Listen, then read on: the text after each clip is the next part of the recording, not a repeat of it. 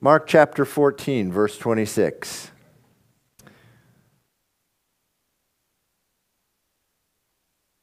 And when they had sung a hymn, they went out to the Mount of Olives. Then Jesus said to them, "All of you will be made to stumble because of me this night. For it is written, I will strike the shepherd and the sheep will be scattered. But after I have been raised, I will go before you to Galilee." And Peter said to him, "Even if all are made to stumble, yet I will not be."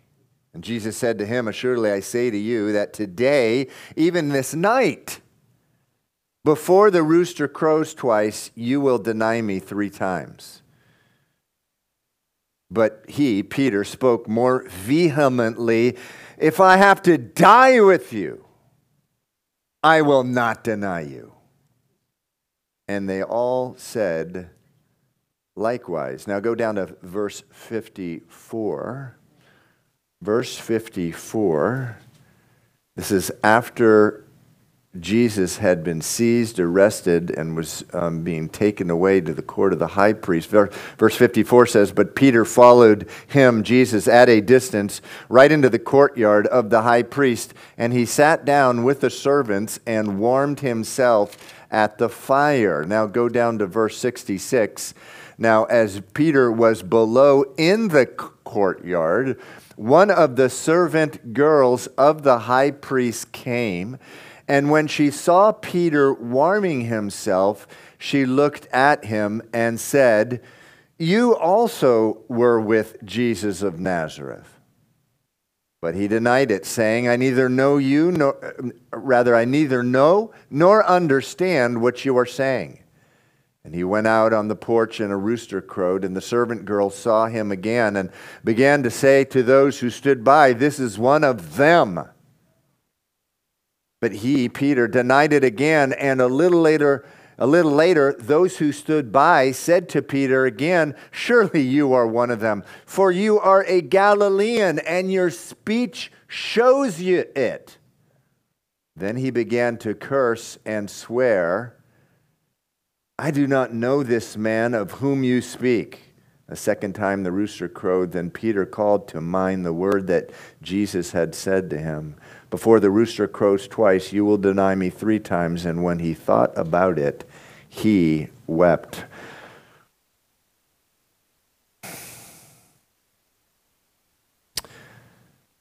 Father, speak to our hearts today, Lord. Speak to our hearts today, Lord.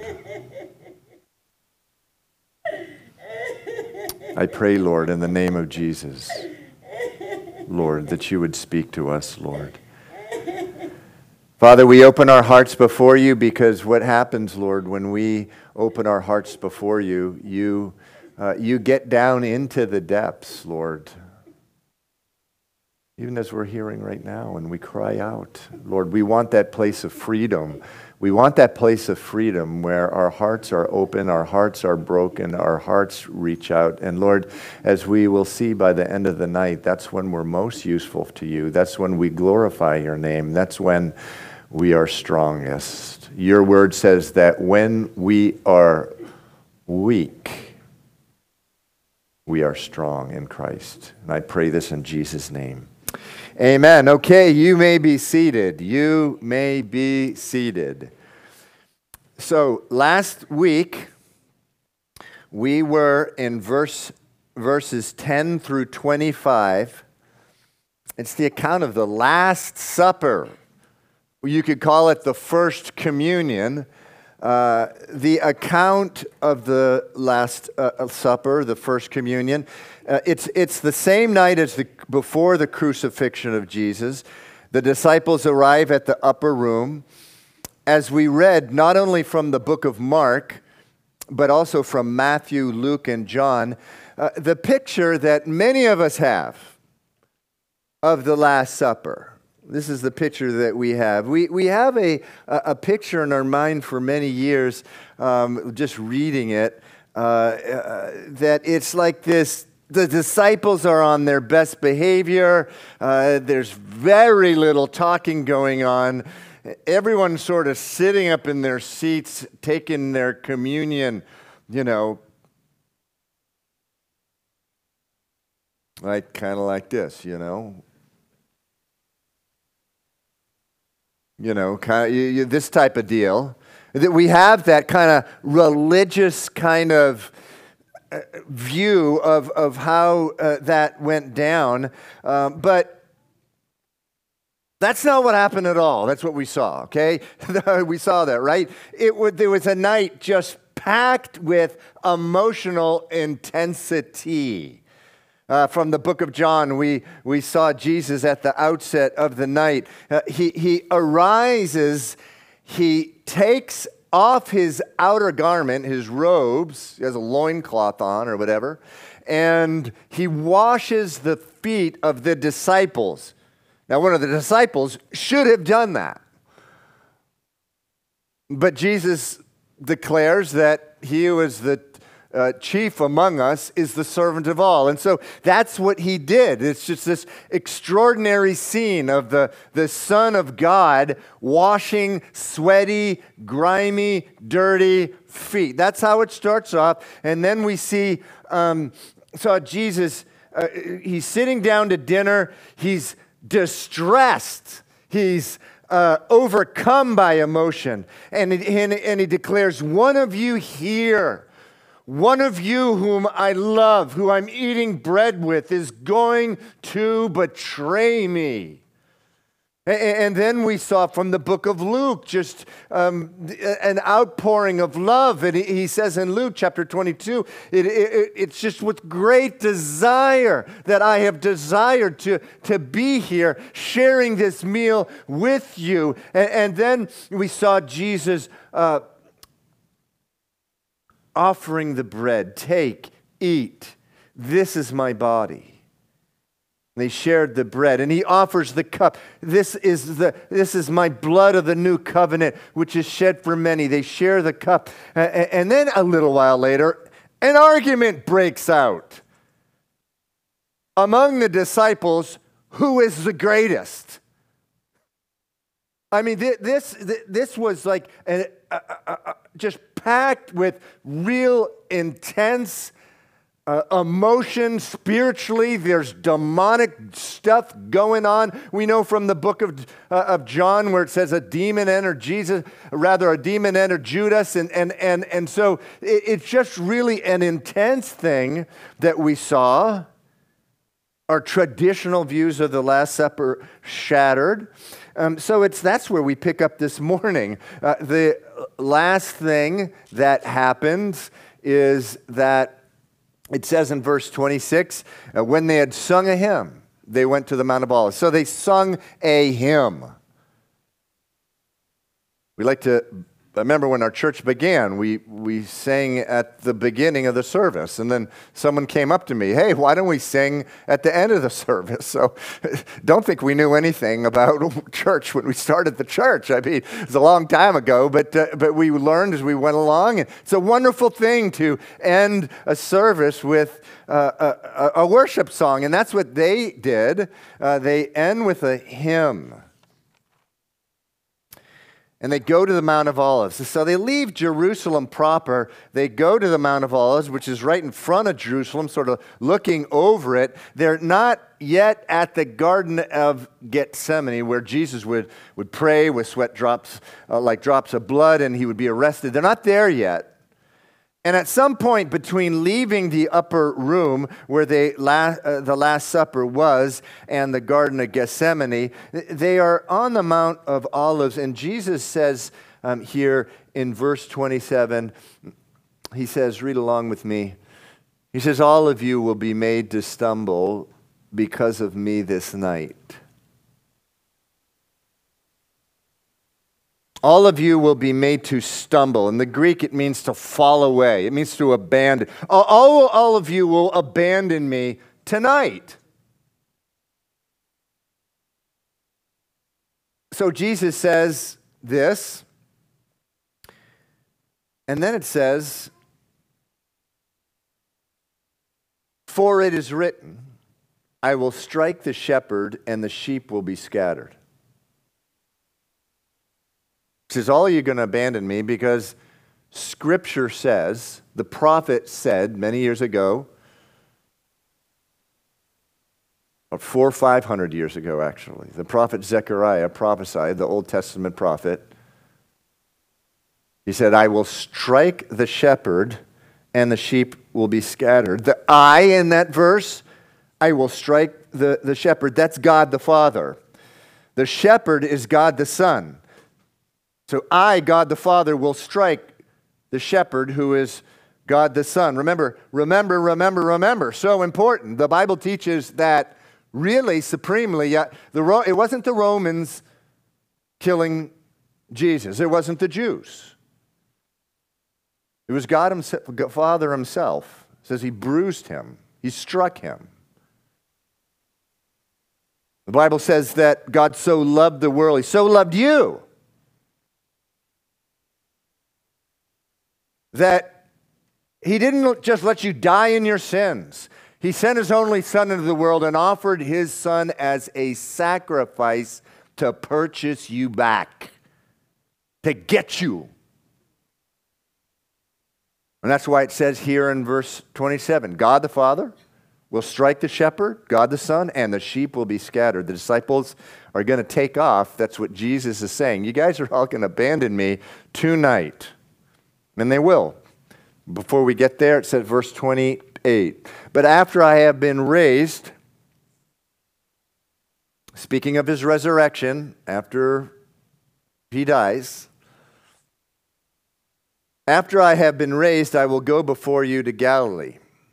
And Peter said to him, even if all are made to stumble, even if everyone else leaves you, I will not. Verse 30, Jesus said to him, assuredly I say to you that today, even this night, before the rooster crows twice, you will deny me 3 times. But Peter spoke more vehemently. He says, if I have to die with you, I will not deny you. And they all said, likewise.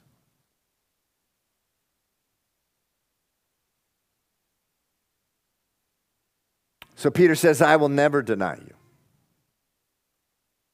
I will never deny you. You know what that sounds like? I'll never do drugs again. I'll never commit sexual immorality again. I'll never cheat on my wife. I'll never cheat on my husband. Ever again. I'll never lie, cheat, or steal. I got Jesus in my heart now. None of that stuff's going to happen to me.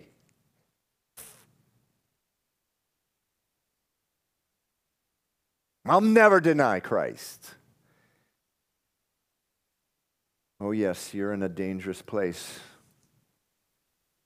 when you talk like that, and when I do.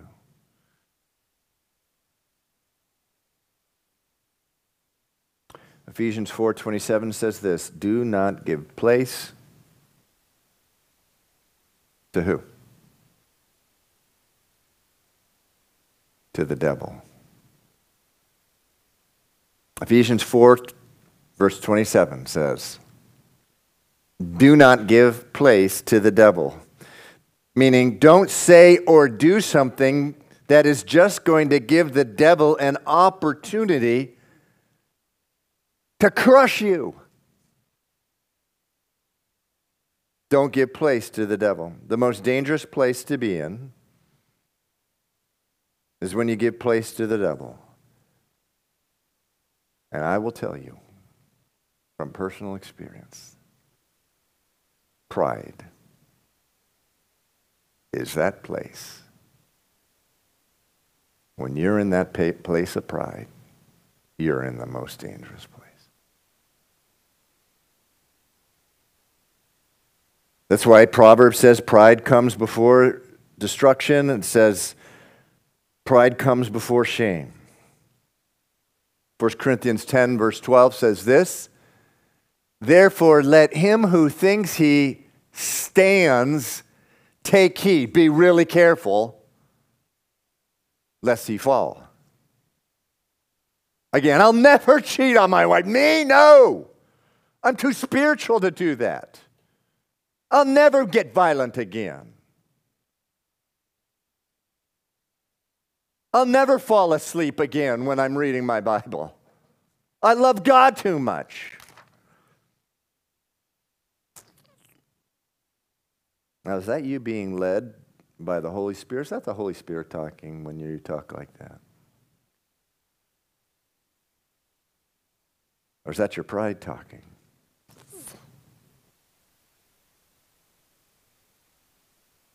When you're led by pride, you have opened yourself up to the demonic world. At this point in the book of Luke, right after Peter declared, I'll never fall away, never, never, never. The book of Luke says that Jesus turns to him and says this, Simon, Simon, remember Peter's got two names, birth name Simon, also Peter. Simon, Simon, indeed Satan has asked for you that he may sift you as wheat. But I have prayed for you that your faith should not fail. And when you have returned to me, strengthen your brethren.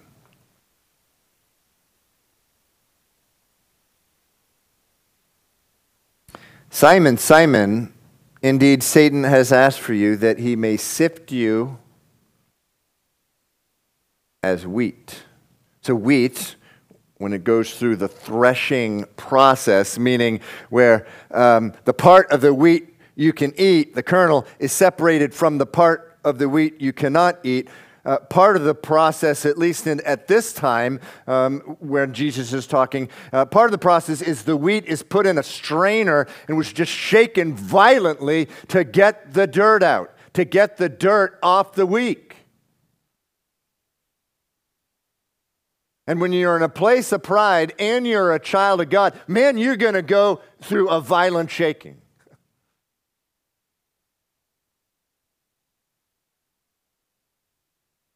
You're in for a violent shaking process. This summer at the Elders Retreat, you can pray for the elders. Reading this book by Stuart Scott, From Pride to Humility. Now, after this is all over, Peter's going to know this. He becomes an expert in spiritual warfare. He's going to be restored. He's going to fall, rather. He's going to fall on his face. He's going to be restored by Jesus. And he's going to do great things for Jesus. And he's going to write a couple books. And one of those books is 1 Peter, where he says this in chapter 3 of 1 Peter, verse 5, God resists the proud, but gives grace to the humble. Therefore, humble yourselves under the mighty hand of God, that he may exalt you in due time. Verse 8, be sober, be vigilant, because your adversary, the devil, walks about like a roaring lion, seeking whom he may devour. Resist him steadfast in the faith, knowing that the same sufferings are experienced by your brotherhood in the world. But may the God and the God of grace, who called us to his eternal Christ, to his eternal glory by Christ Jesus, after you have suffered a little while, will perfect, establish, strengthen, and settle you. So he writes that with experience after the fact.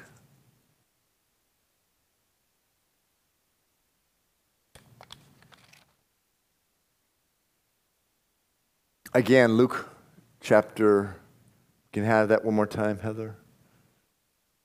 Simon, Simon, indeed Satan has asked for you that he may sift you as wheat, but I have prayed for you that your faith should not fail. Notice he doesn't say I won't let Satan do that. I'm not going to let Satan violently shake you. He doesn't say that. Jesus doesn't promise that.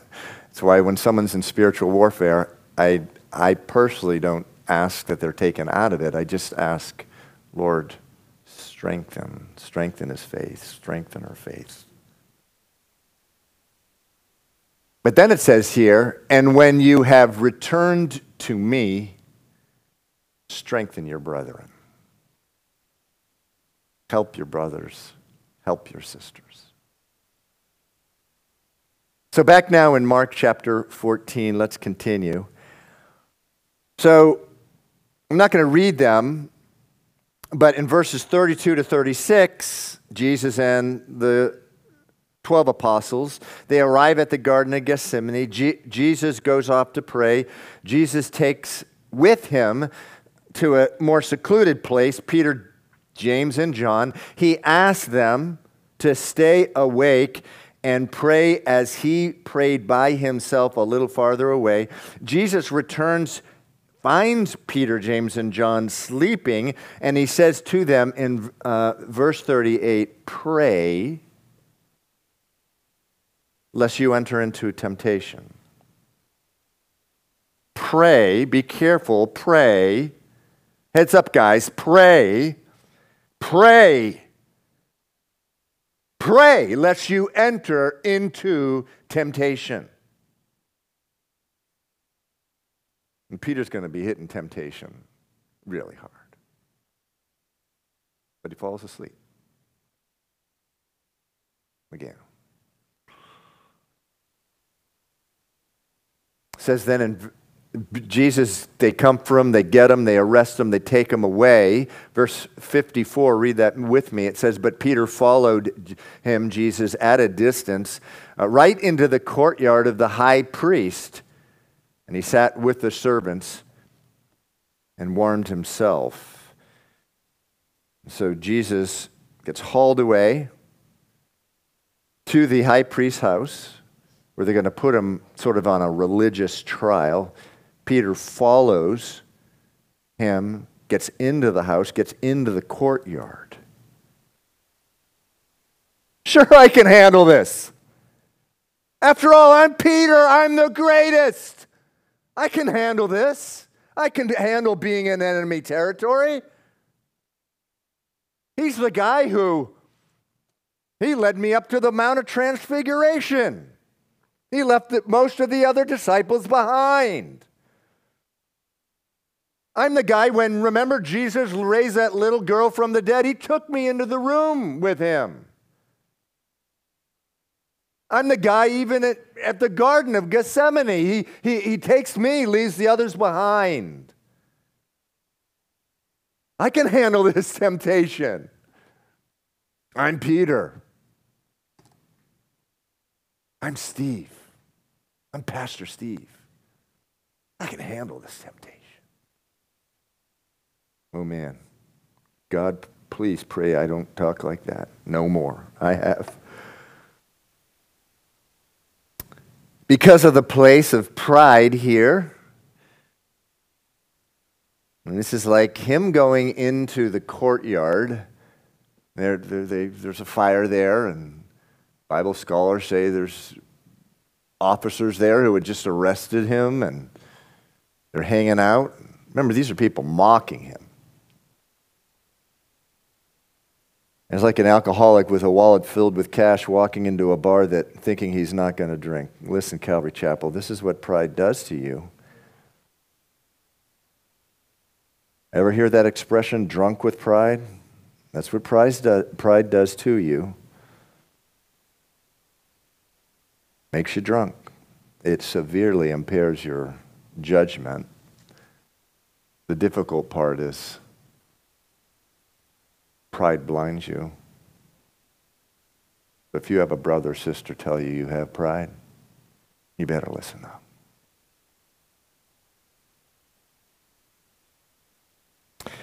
He walks into the high priest's courtyard. He no doubt looks like a Galilean, walks like a Galilean, talks like a Galilean. You know people from California. They look like a Californian. They walk like someone from California, and they talk like someone from California. And do you think that Peter here, in the state he is in, he's going to be able, with just the pride, that he's going to boldly be able to affirm his commitment to Jesus Christ? It's never going to happen. So let's continue. And so in verses 55 through 65, they have this religious trial. Jesus is condemned to death. Verse 64 says he's condemned to death, and then we get to verse 66. Let's read this. It says, "Now as Peter was below in the courtyard, one of the servant girls of the high priest came.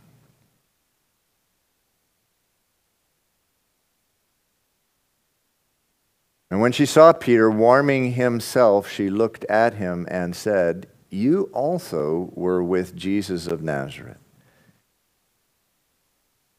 But he denied it, saying, 'I neither know nor understand what you are saying.' And he went out on the porch, and a rooster crowed. And the servant girl saw him again and began to say to those who stood by, 'This is one of them.' But he denied it again, and a little later those who stood by said to Peter again, 'Surely you are one of them, for you are a Galilean, and your speech shows it.' And then he began to curse and swear. 'I swear to God, I do not know this man of whom you speak.'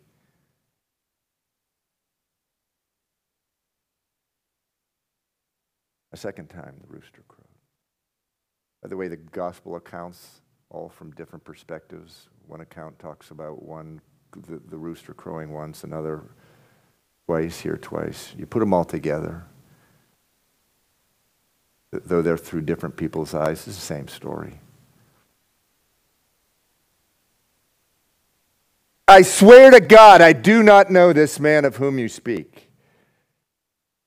And then the second time the rooster crowed, Peter called to mind the word that Jesus had said to him before the rooster crows twice, 'You will deny me 3 times. And when he thought about it, he wept."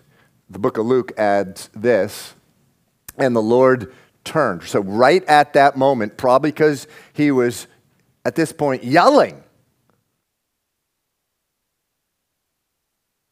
Peter was yelling, and it says the Lord turned and looked at Peter.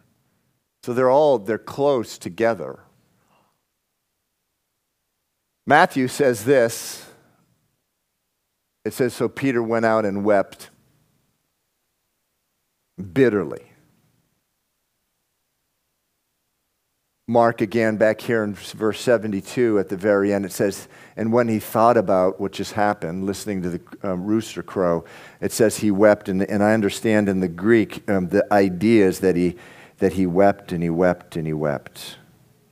He denied Jesus 3 times.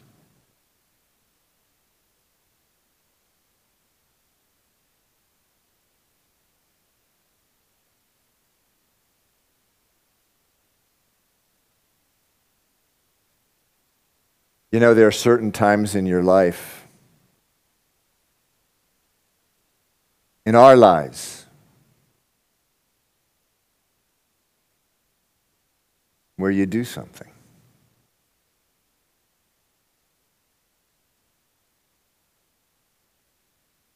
Or God just speaks to your heart about who you really are. And then all of a sudden you know, there's nothing in the world, nothing at all, that I can do to make up for what I just did. Or God just gives you full view into your heart, just the depths there. In the bottom of your heart, there's just stuff down there that ain't good. And you realize there is nothing I can do to make up or to pay God back or to do something about what that thing that is deep in my heart.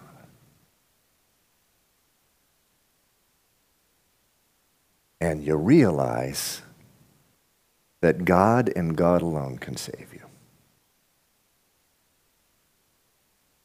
It's the best possible moment you could ever arrive in a human lifetime, this side of eternity.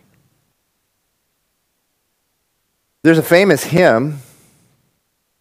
It's called Rock of Ages. And it was written by a guy named Augustus Toplady. I don't know if that's how you pronounce it. But man, that dude was filled.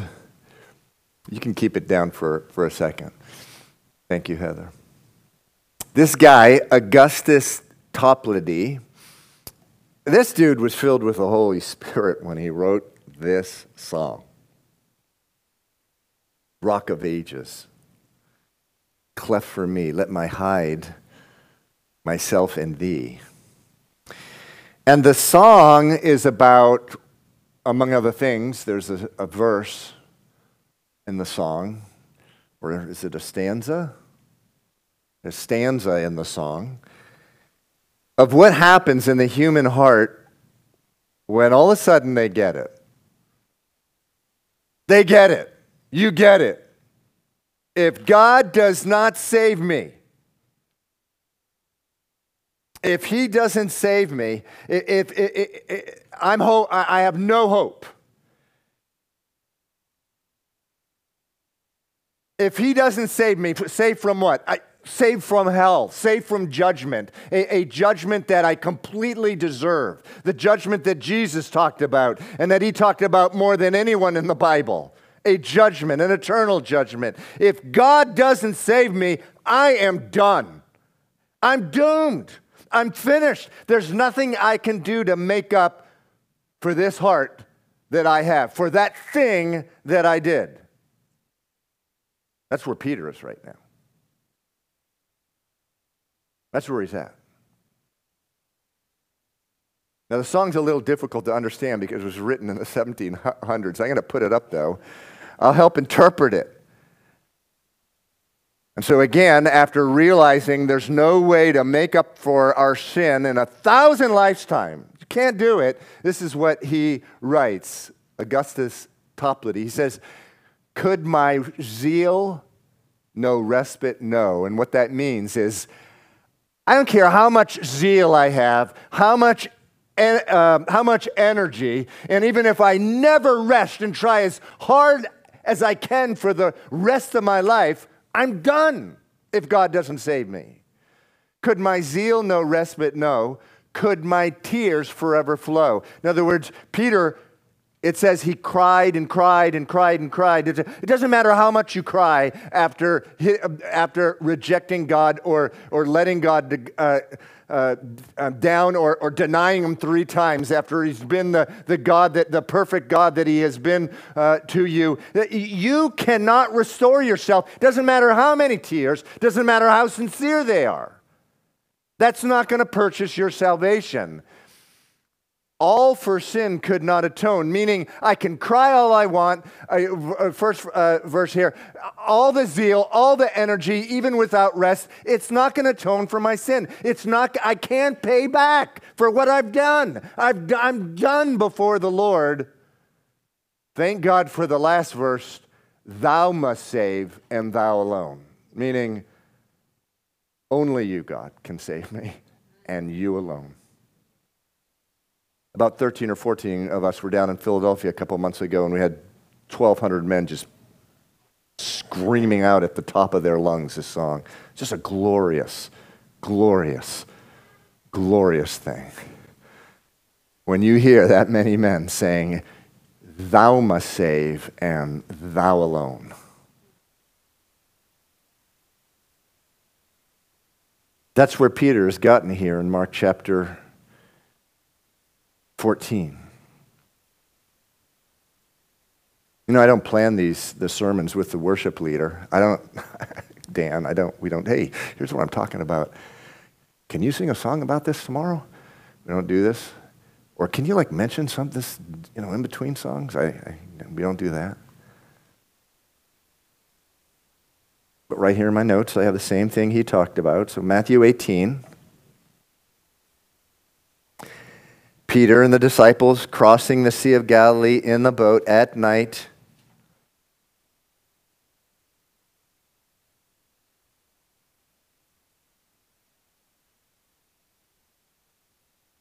A storm comes up. The waves are just mauling the boat. They're filled with fear. Jesus is not with them yet. He comes out of the night into their vision. He's walking on water. He's walking on water, and Peter sees him and says, Lord, if you will, call me to you. And Peter gets out of the boat and he starts walking and his eyes are fixed on Jesus. But then it says he notices the waves, he starts looking at them, and then he sinks. And at that moment it says that Jesus got Peter up, saved him, and got him into the boat. And then the storm was calmed. And here in Mark 14, he pays Jesus back by denying him 3 times. All he ever had seen from the Lord was perfect love. That's it. Jesus had been loving towards Peter 100% of the time. For 3 years. And he denies him 3 times. Now, so important that you understand that if the truth is told, believe it or not, he is now stronger, Peter is, than he's ever been before. He's usable now. Blessed are the poor in spirit, for theirs is the kingdom of heaven. That's when you start being fruitful in the kingdom of heaven, when you get it like this. When you understand that God saves and God alone.